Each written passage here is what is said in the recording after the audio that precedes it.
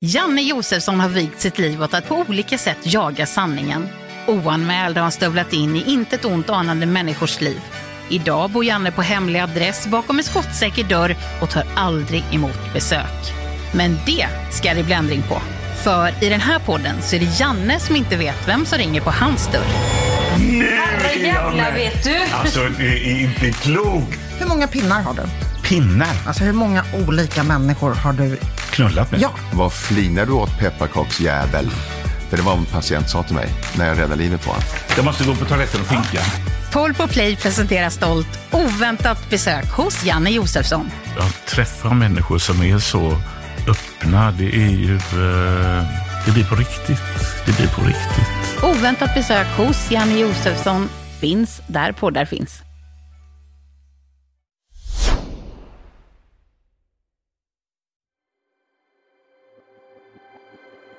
Att vara modig handlar om att våga göra något som man är lite rädd för. Något som man antingen vill eller vet att man behöver göra. Det handlar om att utmana sig själv. Läskigt och härligt på en och samma gång. När man är modig och gör något som pirrar i magen, då utvecklas man. Jag tänker att det är så otroligt fint att se på mod som just utveckling. Att tänka att alldeles oavsett utgången av det man gör så har man lärt sig något nytt. Om sig själv eller om något annat. Vuxit några centimeter i stolthet över att man vågade. Den största vinsten här är nämligen just att man vågade. Att man var modig. Vi människor har en tendens att vilja hålla oss i vår komfortzon eftersom det skapar en känsla av trygghet. Och det är helt okej. Om man är tillfreds med det. Men om det finns ett litet skav där inuti, om det finns en längtan efter något mer eller efter något annat, då är det viktigt att omfamna det. Se vad som skulle behövas för att få det där livet som du drömmer om. Det där livet som du är värd att få leva. Förändring kräver mod. Ju mer det pirrar i magen, desto viktigare är det troligtvis för dig. Och att se pirret som en indikation på att det är något som är viktigt, ja, det gör det så mycket enklare att hantera än om du ser på pirret som en känsla av oro eller stress. Jag brukar själv översätta det där pirret till en spänd förväntan. Eftersom jag innerst inne vet att det är något som jag verkligen vill och längtar efter. Ju mer det pirrar, desto viktigare är det. Och om det är så viktigt, ja, då kan inte jag hitta någon som helst ursäkt för att jag inte ska jobba på att finna modet att genomföra det. Ibland är det svårt att hitta vad det där skavet handlar om. Något skaver, vilket gör att man förstår att det finns en längtan där inne. Men det är svårt att precisera vad. En orsak till att det blir så är för att vi inte ger oss tid att stanna upp. Ger oss utrymme att lyssna inåt och fånga den där rösten inuti oss själva som bär på alla svar. Om vi bara lyssnar. Har tålamod och lyssnar. För gör vi det landar till slut insikten och det blir tydligt vad det där skaviga står för, vad det betyder. Men de allra flesta ger sig inte tid till det här och om man gör det så har man inte tillräckligt med tålamod för att fånga sitt svar. Allt ska gå så rysligt fort och kommer inte svaret direkt, då ger man upp och sopar skavet under mattan och gör något som för stunden får allt att kännas lite bättre. Som att äta något gott, dra till gymmet eller kanske starta ett nytt projekt. Och det där kan fungera för stunden, men förr eller senare är det tillbaka. Det där skavet.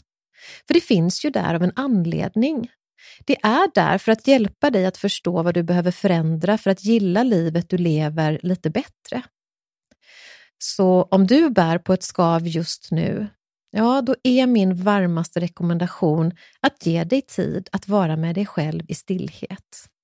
Utan brus och utan några som helst störningsmoment.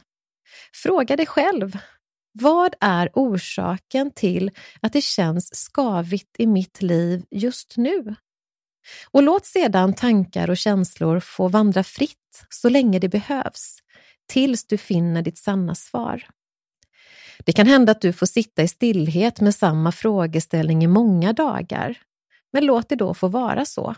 Ge inte upp, för svaret kommer tids nog om du inte ger upp. Och om det är så att det här är något du inte är van vid att göra, om du inte är tränad på att fånga din inre röst, då kommer det ta längre tid. Men det gör ju ingenting. Det är fullständigt naturligt att det då behövs mer tid och träning för att komma dit. Om du i hela ditt liv har gjort allt du kan för att undvika att lyssna inåt, att du då behöver träna dig på det här, precis som allting annat. Ge det tid och ge inte upp. För när du finner din inre röst hittar du ditt sanna svar. Och det finns väl knappast något som är mer värt att träna på. För den tryggheten det ger att verkligen veta, den är oslagbar. Verkligen oslagbar. När du har hittat vad det är som du behöver förändra, oavsett om du direkt förstod vad det handlade om eller fick praktisera stillhet för att finna ditt svar, ja, då finns det en risk att du ändå blir stillastående. Kanske känns det som att det du behöver göra för att må bra är alldeles för läskigt. Men istället för att erkänna det för oss själva, att man blir rädd, vilket är helt naturligt, så börjar vi istället ge oss själva ursäkter för varför vi inte ska behöva handskas med det. Ursäkter som blir så trovärdiga för oss själva att vi köper in på dem och bekvämt kan dras tillbaka till vår comfort zone. Skönt för en stund, men som sagt inte långsiktigt. Istället för att jobba med just rädslan och ta reda på vad som behövs för att våga ta steg mot den förändring som hade gjort så gott, vad som behövs för att vara modig. Men om man hamnar där och börjar hitta hinder och ursäkter för att inte ta hand om sitt skav, då har jag en fråga som kan vara bra att ställa sig själv.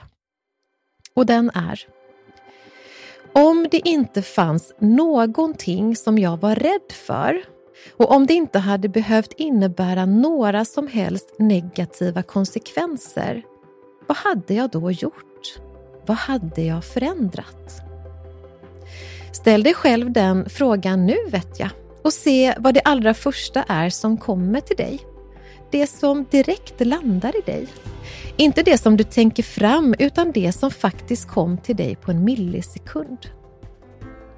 Om det inte fanns någonting som jag var rädd för, och om det inte hade behövt innebära några som helst negativa konsekvenser, vad hade jag gjort? Vad hade jag förändrat? Det du nu har fångat är svaret på din allra största längtan i livet, här och nu. Blev du överraskad? Eller fick du bekräftat något som du innerst inne visste, men kanske av olika skäl har lagt åt sidan?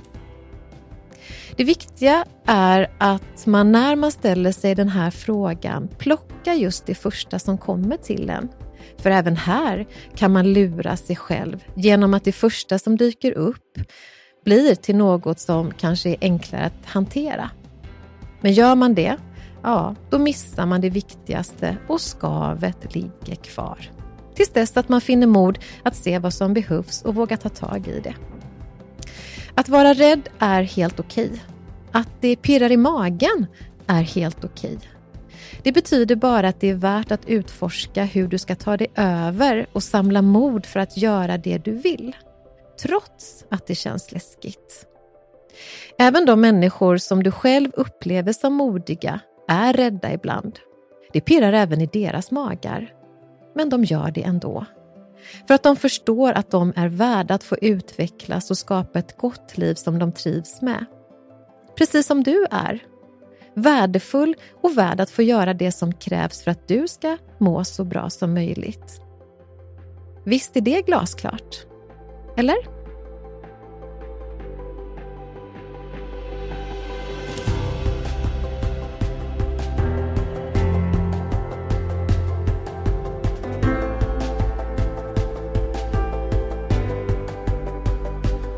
Thank you for listening to this Polpo original. You've been amazing.